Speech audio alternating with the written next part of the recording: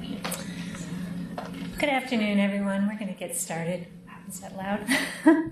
I'm Judy Langhans from the Center of Learning and Professional Development, Continuing Nursing Education Office. I'd like to thank you for joining us for our October session of Nursing Grand Rounds in recognition of Domestic Violence Awareness Month, entitled Documenting Intimate Partner Violence, What You Write Can Change Someone's Life. I'd also like to welcome anyone that's viewing us online today. The learning outcome for today's presentation is, at the end of this learning activity, the participant will be able to document intimate partner violence in a clear, objective, and concise way in order to enhance safety for victims and facilitate utilization of the health record in legal proceedings. Just a few housekeeping details before we get started. Please be sure to sign in. These sign-in sheets in the front of the room. You must attend 80% of the program to receive credit, and this educational activity carries 1 contact hour. For those viewing online, please feel free to email me during the presentation with any questions you may have, and I'll relay them to the presenters. And also, please email me within 1 hour after the presentation with your name, degree, and postal zip code, letting me know that you viewed this presentation live so I can record your attendance. My email address is judith.m@hitchcock.org. Everyone attending today will receive a link to an online survey before the end of the day. The SANE-A office values your feedback and hopes you take a moment to complete the evaluation. Your contact hour will be awarded to your online transcript within 2 weeks. There are instructions in the front of the room on how to access your online transcript, or you can contact me. Neither of our speakers nor any members of the planning committee have identified a financial interest or relationship with a commercial entity or any conflict of interest regarding this presentation, and no one refused to disclose. Our presenters today are Abby Tassel and Janet Carroll. Both Abby and Janet have presented at Nursing Grand Rounds before on this important topic, and we're delighted to have them with us today, and they're going to introduce themselves. Thank you. Good morning, everyone. Thank you for coming, first of all. Very important topic. So my name is Janet Carroll. I'm a registered nurse here at Dartmouth-Hitchcock. I work in the emergency department. I also am the clinical coordinator for the Sexual Assault Nurse Examiner program, as well as I'm also the statewide coordinator for the Sexual Assault Nurse Examiner for the state of New Hampshire. And I'm glad that you can join us today. And I'm Abby Tassel. I'm the assistant director at WISE. WISE is the local domestic violence, sexual assault, and stalking organization in the Upper Valley area. There's an organization like WISE in every community in the United States, so if you're working someplace else, go find them.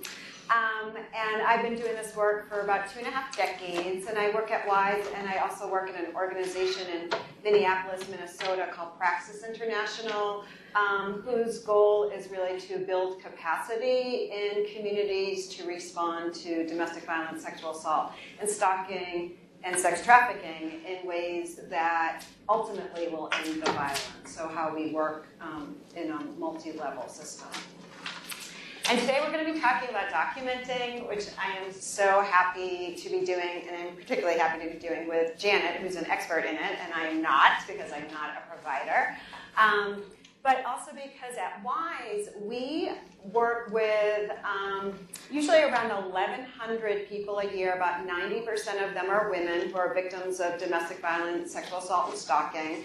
The majority of them every year are victims of domestic violence. And what we hear again and again and again is, someone was being battered, and finally either there was some sort of interaction with the criminal legal system, so the police came to the house, or the person is getting a divorce or going through some sort of civil legal process, and says to themselves and to us often, oh, I told my healthcare provider about what was happening at home, so I'm going to go get my medical record.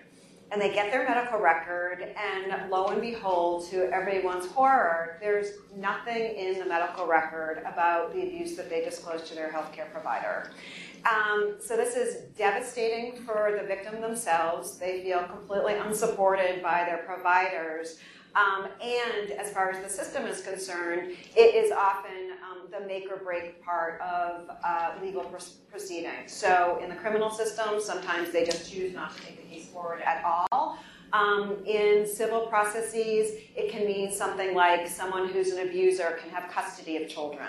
So it's an enormous, enormous issue, and there are lots of really good reasons. I know that providers haven't been doing it, so what we're hoping today is to really build that capacity and get rid of some of those barriers to people not documenting what they hear and see in their healthcare practices. So super important. And Judy already shared our learning objectives. So first of all, just going to talk a little bit about what we're talking about, which in my work we call domestic violence. In healthcare, usually it's called intimate partner violence. And people in my line of work used to sort of, think, oh, intimate partner violence, that's like, some big fancy term, and it was sort of silly. But more and more, I've become a real fan of this term because the dynamics in intimate partner violence are different from the dynamics in any other kind of violence.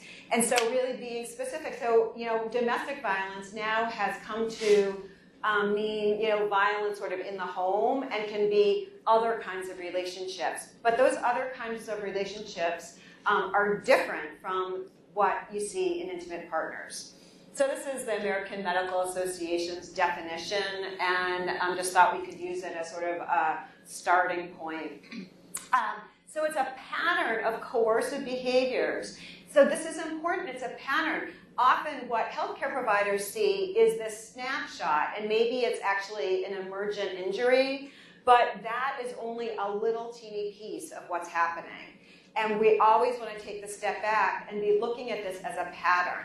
Part of the reason that we want to do this is that people who are abusers will also get hurt sometimes in intimate partner violence, right? If they're going to hurt someone and that person defends themselves, it's not uncommon to see someone who's actually an abuser with a scratch on their face, or if they're going to strangle someone, then what happens to their hands when that person pries their hands off of them. There are all sorts of ways that you see victims defending themselves, and this being misunderstood when the police get called and when they seek health care. So really important to be taking that step back and not just taking it at face value for what just happened. So there's the physical violence, the battering and injury, and the psychological abuse. So this is enormous.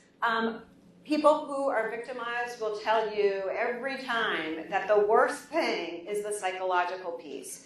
So they can have broken bones, and the broken bones heal, but the impact by being abused by the one person that you choose to love, trust, maybe be the parent of your children, is absolutely enormous. And abusers use this to their benefit all the time. So when we're in a relationship, we share what we care about. We share our insecurities with that person.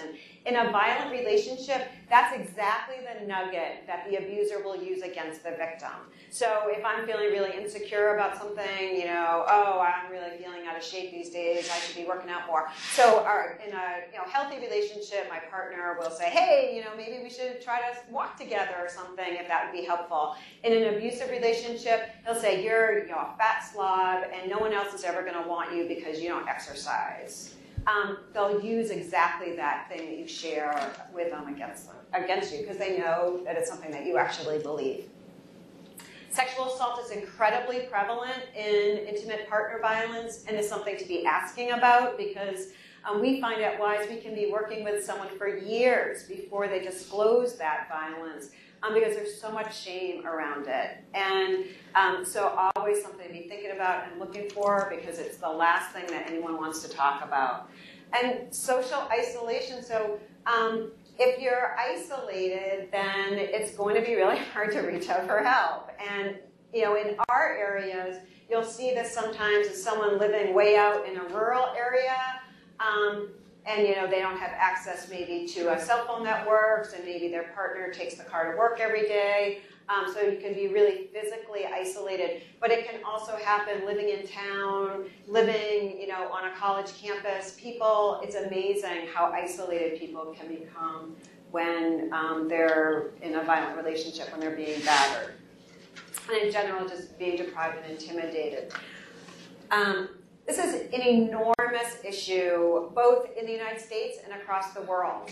So at WISE, we work with over 1,100 people a year, and I'm sure we're not even coming close to scratching the surface. And one of the reasons we know that is what happens usually is we'll talk to one person, and then all of a sudden a little cluster of people will start to come to us because it's her friends or her family, and we're sure that those clusters are in all sorts of other places but haven't accessed WISE. So an enormous issue. There are all sorts of studies that repeatedly show that between a third and a half of women are the victims of intimate partner violence in the United States. And while I'm not going to say that men aren't the victims of domestic violence, they're often really different dynamics and usually aren't as hurt physically in that process. So I'll be using primarily she, him as the victim and perpetrator, but I never mean to say that that's the only way it can happen. And also, we need to be really aware, one, that gender isn't only binary, that it's more fluid than that, and also that in same-sex relationships, intimate partner violence happens at pretty much the same rates. So, what do you think happens on the first date with a batterer?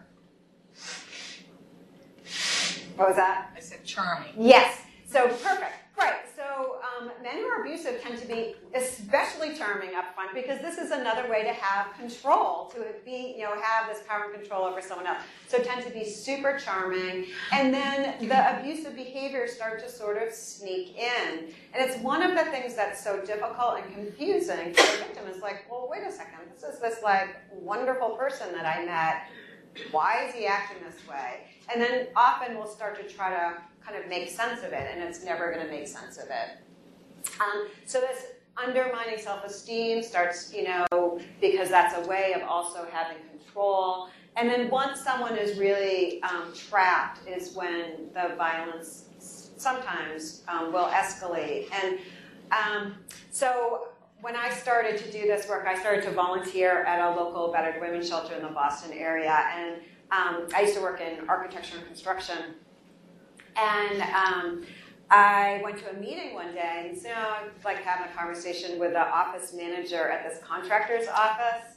And I always really liked to talk to her. She was just a really fun person to chat with. And this beautiful, tall woman. And she's like, hey, what's up? And I said, no, I started to do this volunteer work. And she said, did I ever tell you about my first husband? And I said, no. I didn't know you were married before. She was still in her 20s. And she proceeded to tell me about marrying her high school sweetheart. And as soon as they were married, he started to exhibit some of these behaviors. So, here this example of, once they're trapped. So you'll see this when someone moves in or when someone is married, that the violence will start to escalate. So they were married and the violence was escalating and she couldn't make sense of it. And here's this guy that she thought was so wonderful. And it culminated in a night where she came home from work and her husband was sitting on the couch and said, hey, where's dinner? And she said, oh, just getting home from work, not really ready yet. And he got really mad and beat her until she was unconscious and put her in a closet.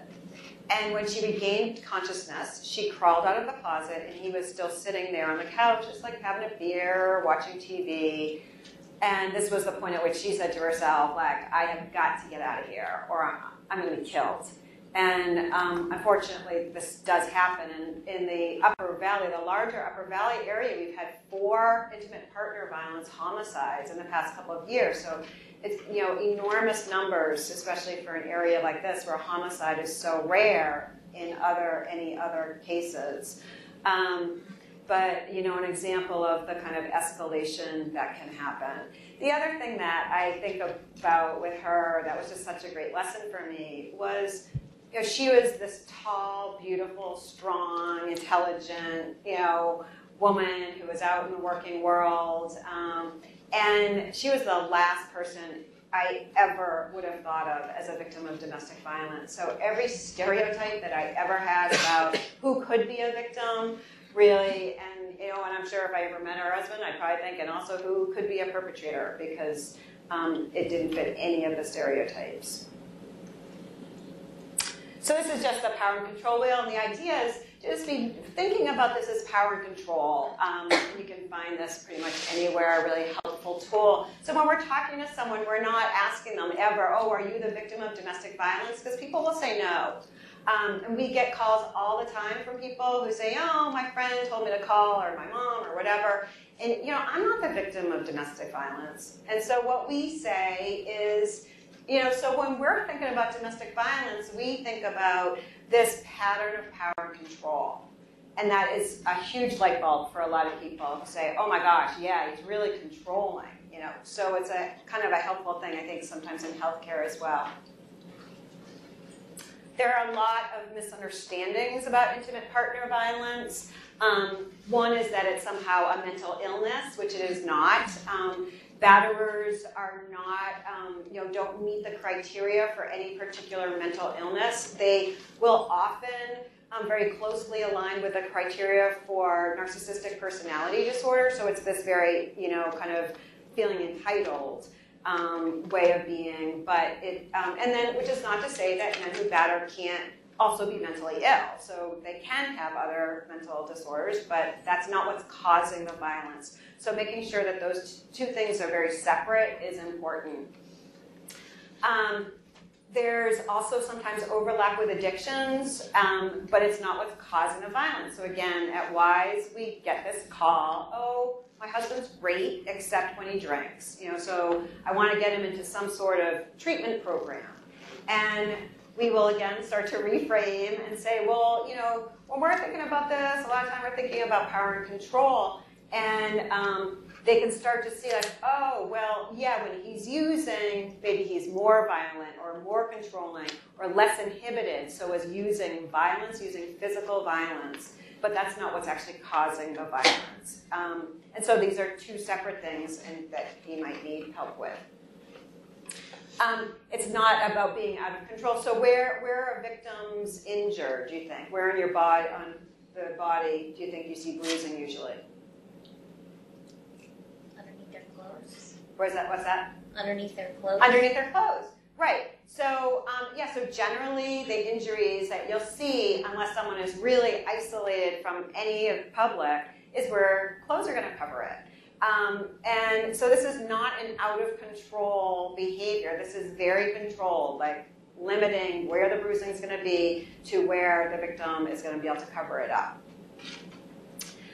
It's not about the victim's behavior. So like in my story, she comes home from work and he's blaming her for not having dinner on the table, even though she's just walking in the door from work. And so in his mind, it's like, oh, well, I'm so angry at her, I want to kill her because she doesn't have dinner on the table. But that's not what it is. So, and you'll see this pattern of victims trying, oh, if I just get dinner on the table in time. Oh, if I just, get the kids in bed in time. Oh, if I just do this.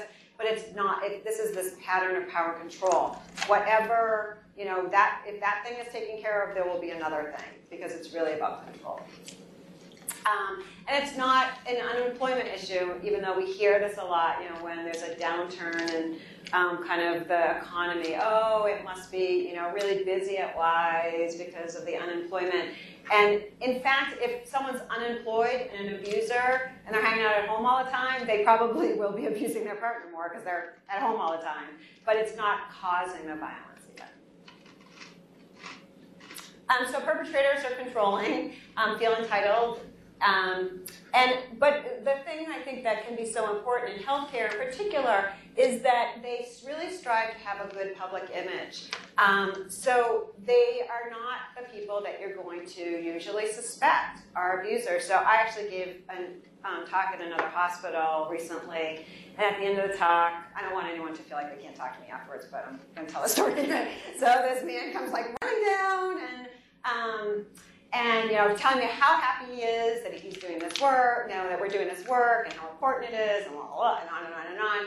And I'm thinking, like, what? Wait a second. I think I know who this guy is. And it turns out that, in fact, Wise has worked with his wife, and he's been arrested for domestic violence. So, and he was the first one to come running down to show kind of all of his colleagues how concerned he was about domestic violence.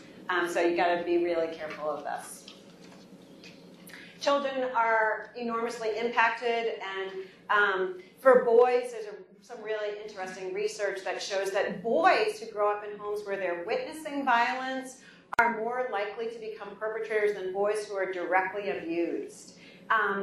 And so, apart from that, I think in particular with boys, one thing that is very important is that there is this enormous overlap, and that men who grow up in homes where there's domestic violence, it's not like their future is written for them at all. We have so many men who work with us at WISE, and I hear this from law enforcement officers all the time. In particular, like, I went into this line of work because I saw what my father did to my mom, and I'm not going to be that guy. So it also can be this real motivating factor for changing the world, really. So this was just drawn by a kid who was at WISE.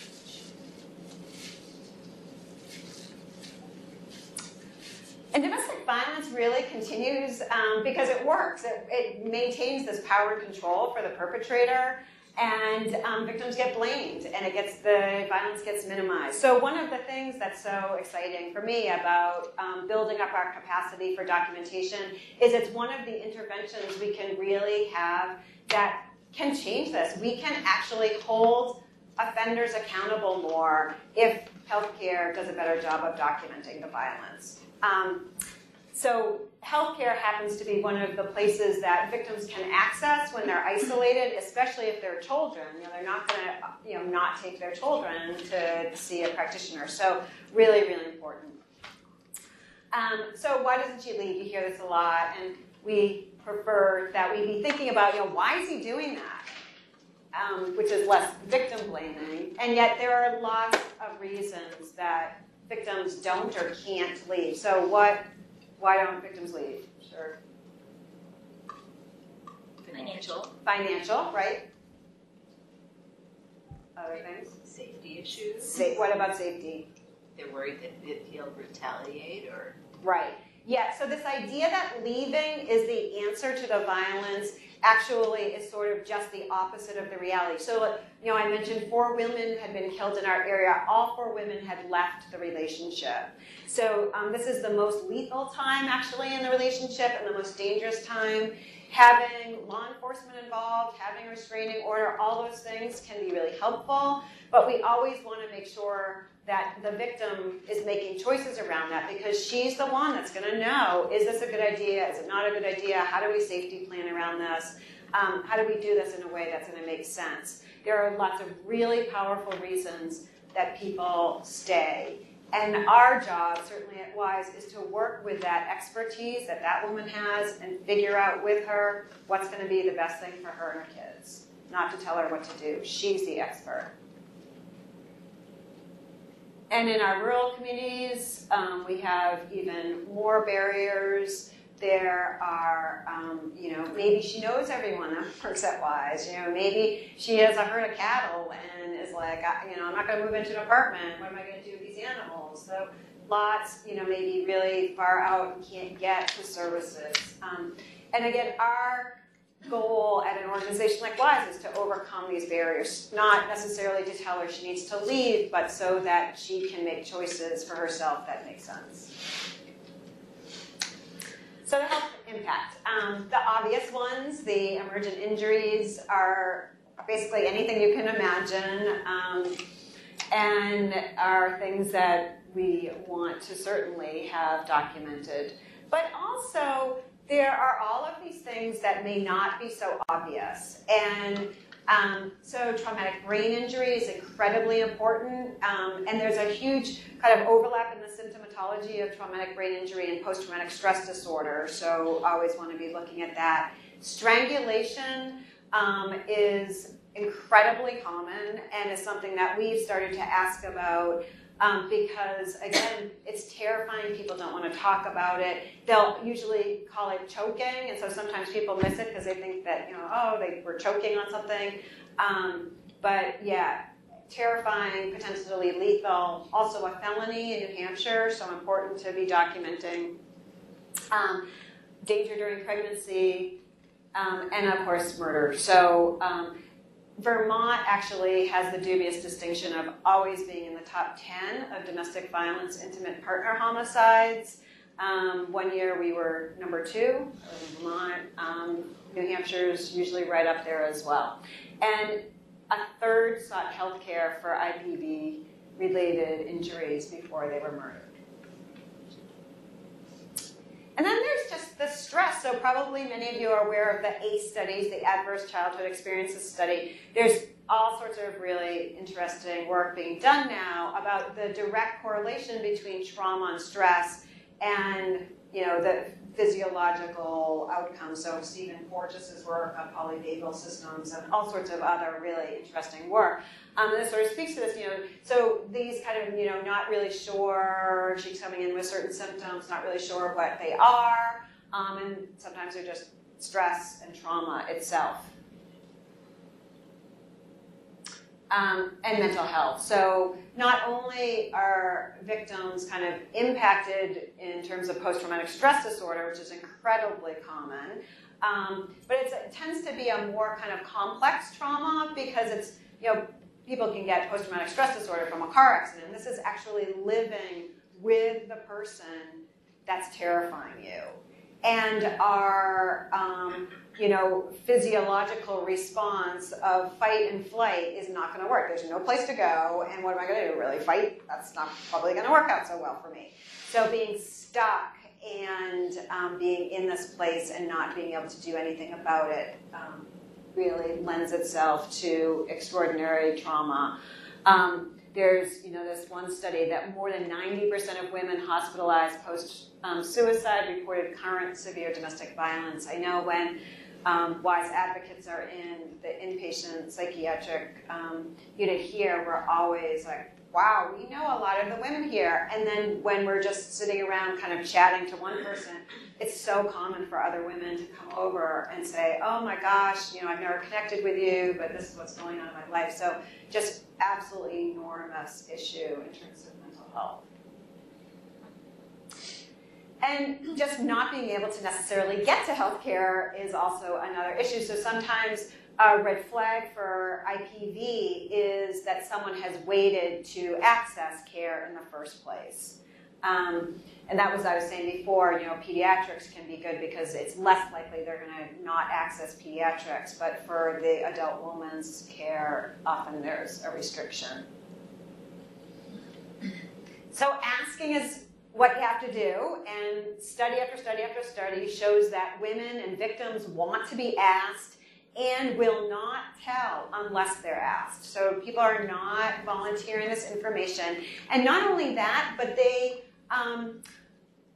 want to be asked and want there to be a world in which people are being asked, so not only on the individual basis, but this is how we change the world.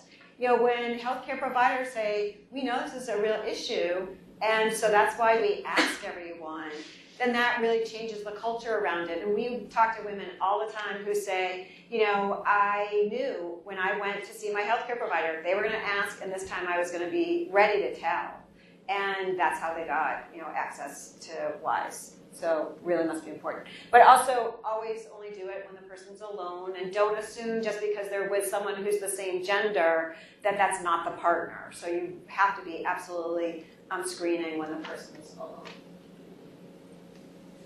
And then we are always working with this person's expertise in their own life and making sure that we're not making decisions for them.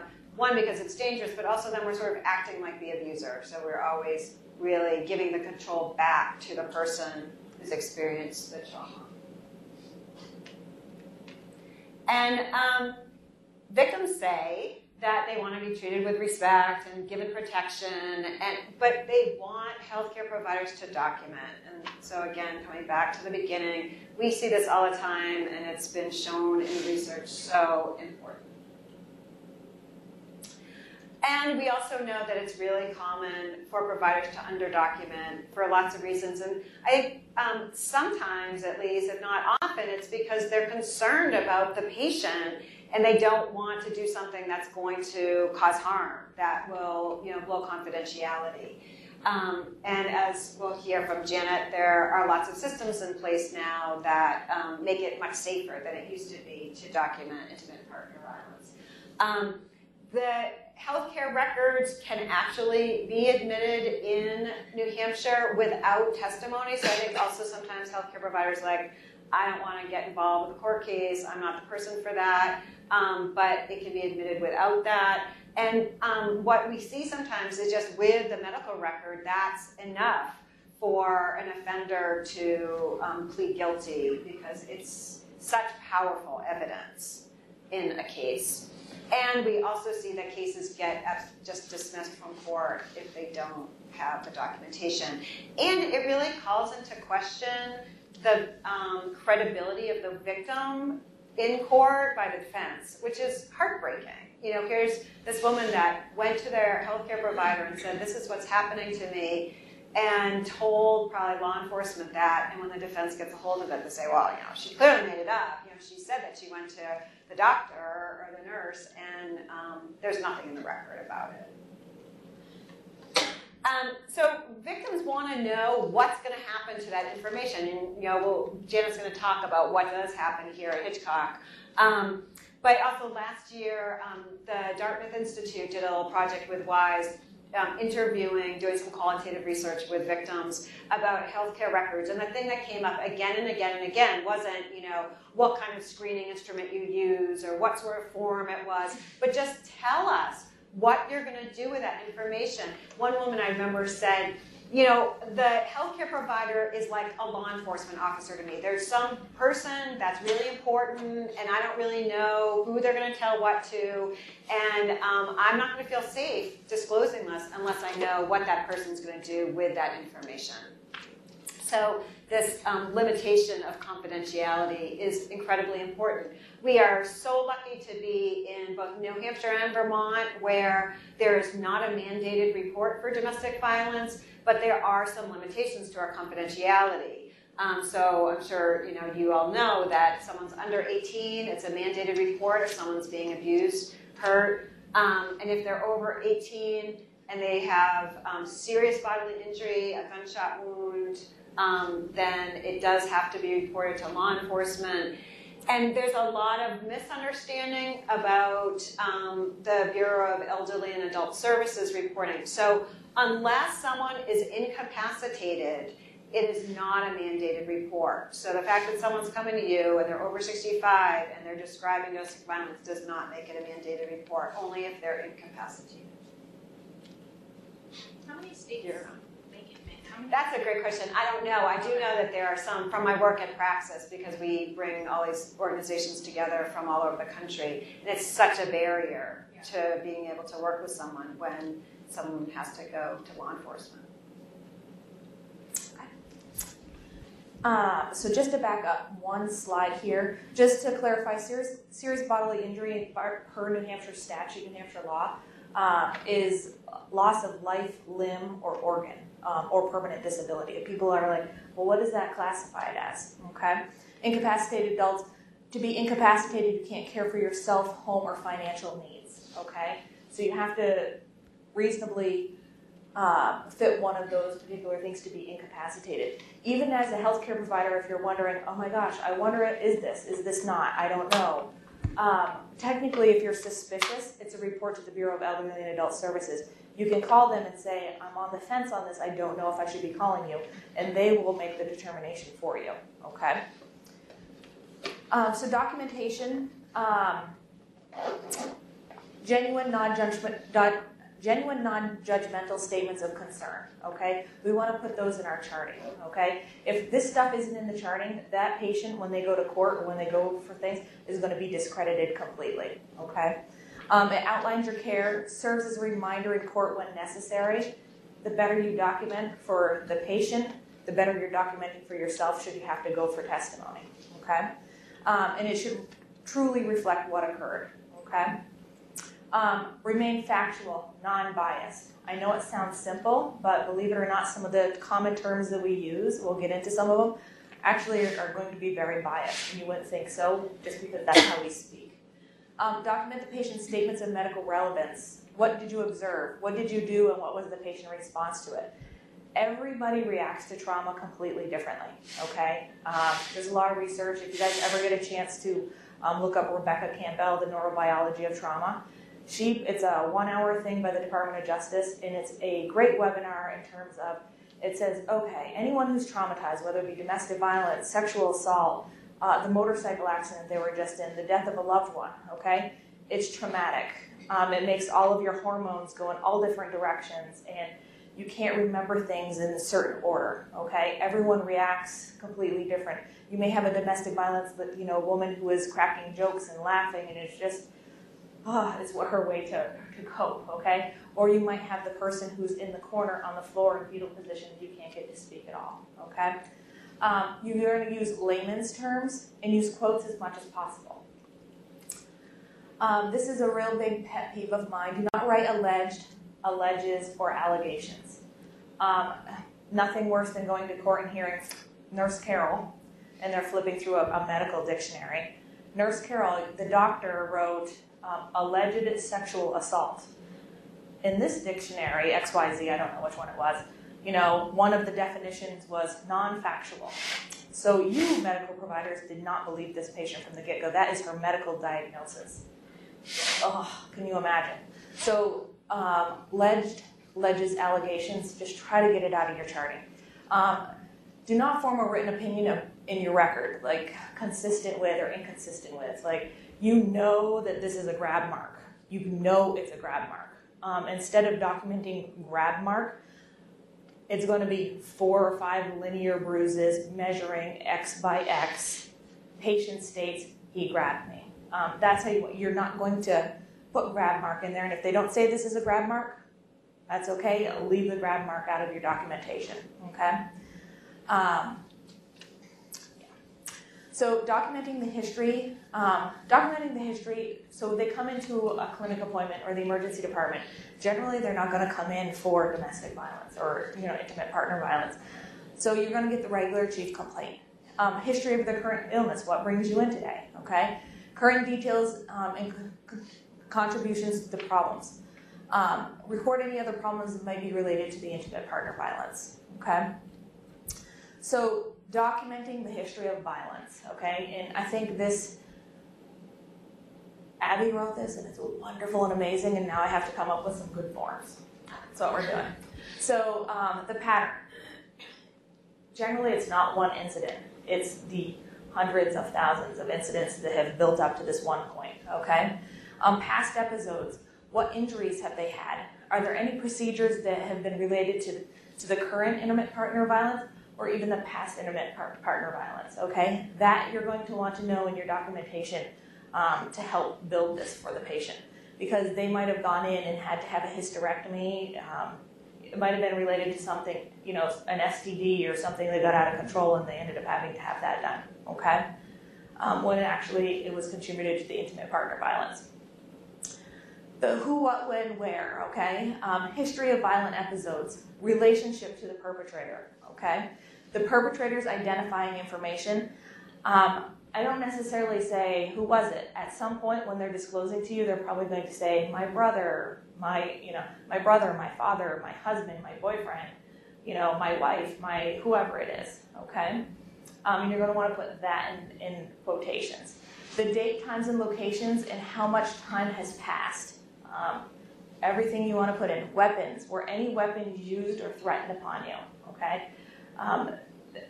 You're going to be amazed by when you ask, if you ever have threatened with weapons, you're going to hear some disgusting stories. Okay? And just remember, you're not investigating. You're documenting and recording. Technically, medical providers, you're taking a history. Okay? You're taking a medical history.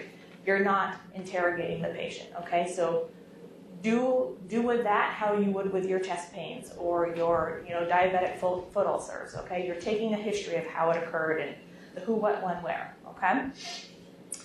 How you relate to her experience. So instead of saying, I hear this a lot in the emergency department, tell me your story. Oh, did you hear that story? People, especially people with domestic violence or intimate partner violence, they're going to turn around and say, story. No, this is what happened to me. A story is a fairy tale, okay? So try to get the word story out of your vocabulary when you're talking to these patients. Use the patient words, patient states, okay? Patient states, I was thrown against the wall and that kind of thing. Do not write, patient was punched in the face. If you put that in, it might be dismissed from court because you know what? It didn't come from the patient. Patient states, quote, that's where he punched me in the face, unquote. You want those quotes from the patient, not a generic narrative of patient stated, blah, blah, blah. They're going to try to question it in court, okay? Describe the relationship in the patient's terms. We already said that, my boyfriend, my father, my brother, my husband, my wife, my neighbor, whoever it might be. We already did the alleges. Claims is another word you want to get out of your vocabulary. And do not use the word story. We already went over that. So document what you see. Try not to write domestic violence, intimate partner violence, or shorthand like DV or IPV, okay? Even though we know what it is, okay? We all know what it is. But technically it's going to be the court who's going to be the final decision to call it the domestic violence or the intimate partner violence, okay? The legal systems will use all the information that you compile to come up with what crime has been committed, okay? You want to describe the patient's physical appearance. Did they have torn clothing? How were they acting? And they can turn around and bring someone in who can, at court time, who can say, well, actually, the neurobiology of trauma, how trauma affects the brain, can make everyone, react in completely different ways, okay? The demeanor, shaking, calm. Even if that demeanor is surprising, record it. They'll bring someone in for you, okay? And I think a lot of people forget to document the threats, okay? The threats to physical safety. He said he was going to kill me if I leave him. He said he would hurt the dog. Women and men do incredible things to help their family, to help especially their pets. Their pets become part of the family. And the psychological abuse. He said he would take the children and I would never see them again. That's a very common one. And you might want, so if they turn around and say to you, he punched me in front of my sister, you're going to want to put that in your chart because they can go ahead and ask the sister to corroborate the story, the experience, okay? To corroborate everything that's happened to that patient, whether it be the neighbors, the friends, the coworkers, family, all who are mentioned. You want to put it in your charting, and best in quotes, okay? If you do have the patient who comes in with injuries, okay, you want to know the location, size, shape, color, okay? Size, generally in medical, we usually use centimeters. If you write it in inches, be prepared to say that 1 inch equals 1.54 centimeters, okay? Did the patient state how it occurred? He punched me there. So if you know why they have that bruise, write why they have the bruise. Don't draw the unfounded conclusion. Once again, the bite mark, the slap mark, the handprint, the grab mark, that kind of thing, okay? Instead, document what it looks like. Body mass. You think I could find a picture of a body map, but no. I'm going to have to literally take a picture of one of our body maps. So anytime you have injuries on a patient who comes in with these types of injuries, domestic violence, intimate partner violence, in EDH, there is like the body diagrams. You can pull them up. It's hard, but you can find it, I promise you. We also have them on paper in the emergency department. And literally, you're going to draw in, they have the 5 linear lines. You're going to draw the 5 linear lines and do lines to them, and document, 5 centimeters by 1.5 centimeters. This one, you're going to want to document where they were, okay? Very useful in the legal proceedings, okay? Anytime you have Here at Dartmouth-Hitchcock, I don't think a lot of photography gets done. In the emergency department, we have the sexual assault nurse examiner program. We're seeing sexual assault, child, after the cap hours, we're seeing child abuse. We're also seeing domestic violence, intimate partner violence. If you feel that you have a patient who's going to benefit from photography, if they have actual injuries, you need to be calling up the emergency department and saying, hey, I need some pictures taken of this particular person. If they're here at the hospital, okay, or in the Lebanon campus area, our SANE nurses could technically go to them if need be. I know I've spent many, many hours in the ICU, psych units, and OBGYN. I've spent many hours there, okay? And we are forensically trained in order to do that, but we're gonna go over how you do it. So a picture equals 1,000 words. I had a patient at one point in my career, okay? She was found face down, shot in the head, stabbed in the neck, stabbed in the shoulder. I don't remember what other god-awful injury she had. She had been laying in her urine so long, so face down, that she had, ammonia burns from her urine, okay? She was excoriated. She had pressure ulcers. She had, to the non-medical person, if you could see the number of tubes, drains, everything that were in her body, okay? If you could just picture the C-collar, the brain drainer, the bolt, the arterial lines, the intubation, the Foley catheter. Oh, they have restraints on her arms because she's intubated. I took one look at this girl and I was like, oh my God. And all I had to do was take one picture of that. I don't think we'll have to go to court because they're going to see that one picture and it's going to be a guilty verdict without a doubt in my mind. So one picture is worth 1,000 words, okay? So if you can do it, please do it. You have, in New Hampshire, or here at Dartmouth-Hitchcock, you have to have written consent to do so, okay? The patient can sign off to go ahead and have them done. They should be taken by an examiner. Whoever's taking the photos should be the one taking the photos. It shouldn't be an assistant that's with them. You can have an assistant help, but you better be able to document that you were definitely the one taking the photos and not, the tech down the hall who, just because they're wonderful and amazing and can do everything. No, you need to do that, okay? And photographs should not be taken in place of they shouldn't be, if you're taking photographs, you still have to have the written description and you still have to use the body map diagrams, okay? Some judges out there will throw out the photos, believe it or not, okay? Rare, but it might happen, okay? So this is one point where you are triple documenting, not double documenting, triple documenting, okay? And it serves to document the actual physical appearance of an injury to preserve it. And it shows violence, such as the torn clothing. You can go ahead, okay, you know what? The bra is ripped. We don't need it. We just need to take a picture of it, okay? It shows the amount of force. It takes a lot of force to rip a bra, okay? So this is the how-to of photography, should you have never done it in your life before, okay? So this is in New Hampshire. This is taken out of the forensic nursing protocols. For every injury, so if I have a bruise on my forearm, the first picture of the series, okay, it needs to be a long distance shot. So I can say, yep, that's the right forearm. Look at that, okay? And then I need a close-up. Yep, that right there, close-up view of it. And then the third shot of that one injury is going to be with a measuring tool. It's a little L-shaped. It's black, white, and gray, and it will help you measure it in centimeters, okay? So of every injury, you should have 3 photos. And generally, we do a patient sticker for identification purposes or, patient bracelet. And then we do, some places are getting away from this, a full body picture of the patient. It's just pretty much to prove that, yep, these photos belong to this person, so no one can say that it didn't happen, okay? These are the person, okay? And then you begin your photos, the 3 of each injury, and then your last photo, you want to bookmark it with another picture of the patient sticker or bracelet, okay? So should someone else's photos, for some reason, get there, you say, nope, I bookmark my photos, okay? And consider a photo log for documentation purposes. So if you have someone who you're documenting, I think we took over 100 photos one night. One way to do it is if you do a photo log, like photo number 1, patient sticker, photo number 63, bruise right forearm, 3 centimeters by 3 centimeters. Instead of having to write that on the body map diagram, you can just write the number that corresponds with that injury to save some time, okay?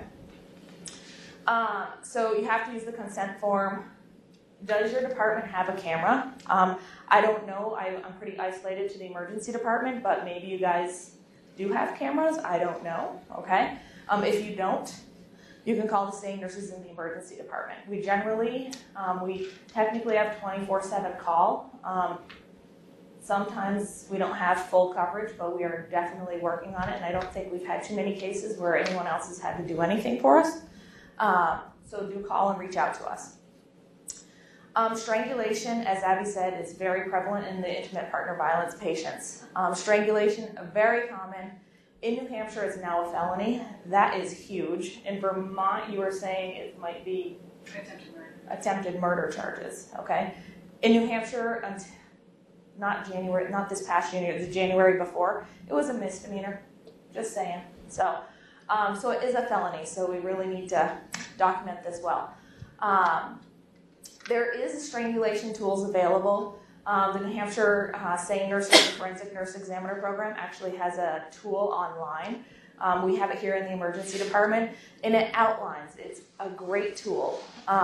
It will say, it will ask you, it's a bunch of check marks. What was the manner or mechanism of the strangulation? How did they do it to you? Was it using hands? Was it using a ligature? Was it your jewelry? Was it a scarf? What was it? Okay. And it prompts you to do all of this so that you don't miss anything that's important. During the strangulations, what signs and symptoms did you have? A, could you not breathe? B, were you incontinent of bowel or urine? Those kinds of things. It's going to prompt you to ask these things. What types of signs and symptoms have you had in strangulation? Have you had a hoarse voice? Have you had shortness of breath? Has your neck been sore? Et cetera, et cetera. Okay? The physical exam with findings. So it has all of the body map diagrams from like mid-chest up, front, back, and sides. So and eyes doing this too, for your petechiae that you're going to be looking for. It also, a cranial nerve assessment. I don't know about you, but it has been a long time since I've done the cranial nerve assessment. There is a great article online. It was published in one of the medical journals, and it's using a stick of gum. I've printed it for our SANE nurses, and virtually using the stick of gum, whether they can smell it, that's a cranial nerve, can they chew it, can they this, literally it takes, less than a minute with one stick of gum. I'm highly impressed with this article. So we do have that. It has the body maps, and then it also gives you suggested discharge instructions that you might not think of, specifically for the strangulation patients. So this is examples of poor documentation. I went to a great conference, and this is some of the notes that I had. Believe it or not, someone who was a special education teacher who was found guilty of sexual assault, the medical doctor actually wrote fostering sexual relationship. Are you kidding me? Anywho, they performed oral sex. The word performed sounds consensual, okay? You can say oral sodomy, or patient states, he put his penis in my mouth, okay? That kind of thing. While maintaining a sexual relationship, are you kidding me? While maintaining a sexual relationship, sexual assaults did occur. You're not helping the patient here, okay? Joan is a battered woman. Joan is defined, however, the man is completely out of the picture, okay? Phrases to avoid. The accuser, if you turn around and put that in your chart, it's going to be, negative towards the patient, okay? It's going to make the public feel sorry for the perpetrator if you hear the word accuser, okay? And it kind of makes sense once you step back and look at it. Domestic dispute, a little argument, a family matter. Abusive relationship, it's not the relationship that's abusive, okay? It takes the responsibility away from the abuser. Victim confessed. That sounds like she's guilty immediately. This one is, child porn or kiddie porn. I don't know how many times I read that in police officer notes. We're working on it one day at a time, one police officer at a time. It should be child sex abuse images, okay? They had sex. Sounds consensual. Or he put his penis in her vagina, okay? Date rape. Rape is rape. It's independent of a relationship. You should be able to date anyone you want without being raped, Okay. This is just an information sheet on medical hearsay. So this is for the acute ones who generally come into the emergency room or might present to the clinics and be like, oh my God, this just happened, da, da, da, da, da, you know, and they just they're excited and they just blurt it out and they might just be so happy just to be at someone that's safe, okay? Believe it or not, so normally in court, you know, a regular case goes to court and it's like, well, she said that he said that she said, you know, they're gonna throw all that out, okay? In medical hearsay, this is the one time when you can be like, if you document it in quotations, like you've learned today, okay, you document that, they can go ahead and put that into the, you can be the hearsay person, okay? It is legal in New Hampshire to do that, okay? So the excited utterances or spontaneous exclamations about the incident, you can go ahead and go to court with, okay? Documenting intimate partner violence and safety. There are firewalls in medical records. Here at DHNC, we do have the break the glass. Our old system had a better break the glass, if you ask me, but anywho. So the provider, so we can do the break the glass function, which I'll tell you how to do that. And then you can also call up risk management and be like, hey, you know, I'm really concerned about this patient. She's concerned about her record. You know, we need to put some surveillance on this. It's okay to go ahead and do that. They might do it. I'm assuming that they will do it for you. Okay? And then you also have to think in the, like the 1DH, are they going to be that controlling husband or, you know, significant other who's going to have her or his, you know, passwords to the 1DH? So she might be getting help at the hospital. And then when she gets home, she's in for a world of hurt because he's already read some of her record. I don't know to the extent of how much they can read on the 1DH pages, but we need to look into that. We really do. Yeah, and there's also the concern that the partner, the abuser, could have access to it if they've been a provider. Yep. Yes, we have a host of people that work here at this institution who are batterers, and I'm being recorded, so I can't swear. So, and you probably work with a few of them. So, just think about who might have access from home, that kind of thing, and we're running. So break the glass for your chart. This is the steps to do it. Believe it or not, I've tried it many times. Right now, doctors, nurse practitioners, midwives, PAs are the ones who can do this. It should be put in there for nurses, but we're going to work on that. We're going to alert them. So you go to the patient chart, select more activities from the bottom left corner, then FYI, new flag, go to the magnifying glass, highlight the specific date that you want to restrict, and then you're going to pull down a little thing that says restricted encounter exists, and then accept it. And every time you get in, you have to break the glass. Okay? And then, go ahead, sister. So just wanted to let you know a little bit about the services that are available at your local crisis center. So our job in this world is to complement what healthcare providers do. So we have very different jobs.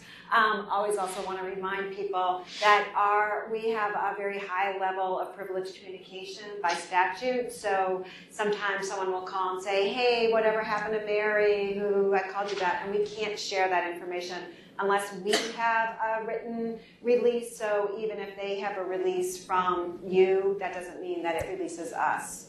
So we're not trying to be difficult when that happens, just trying to protect someone's confidentiality.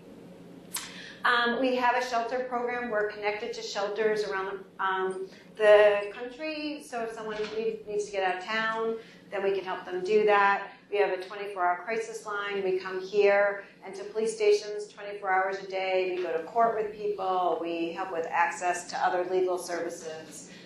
Safety plan, we have lots of groups. We do, one-on-one support and some body, mind, trauma healing work as well. And also we're here for you, so to do consultation with you. Said before that we worked with about 1,100 people last year, but across the state there's over 11,000 people calling the local programs. And our work really works. So it's been shown that people who access crisis services are less likely to be seriously injured or murdered. So it's actually a really useful tool. And that's all for today. Yep. I think we just Thank you so much for coming. This Yeah. has been, it's really good to see this type of support out there. And if you have questions, do remind, you have the SANE nurses here in the emergency department. You have WISE. Use the services that we already have in place, okay? Use them, we're here to help. There's some WISE materials down here, and yeah, feel free to come and ask questions. It looks like some people might be waiting, but yeah, and I won't talk about you at the next talk.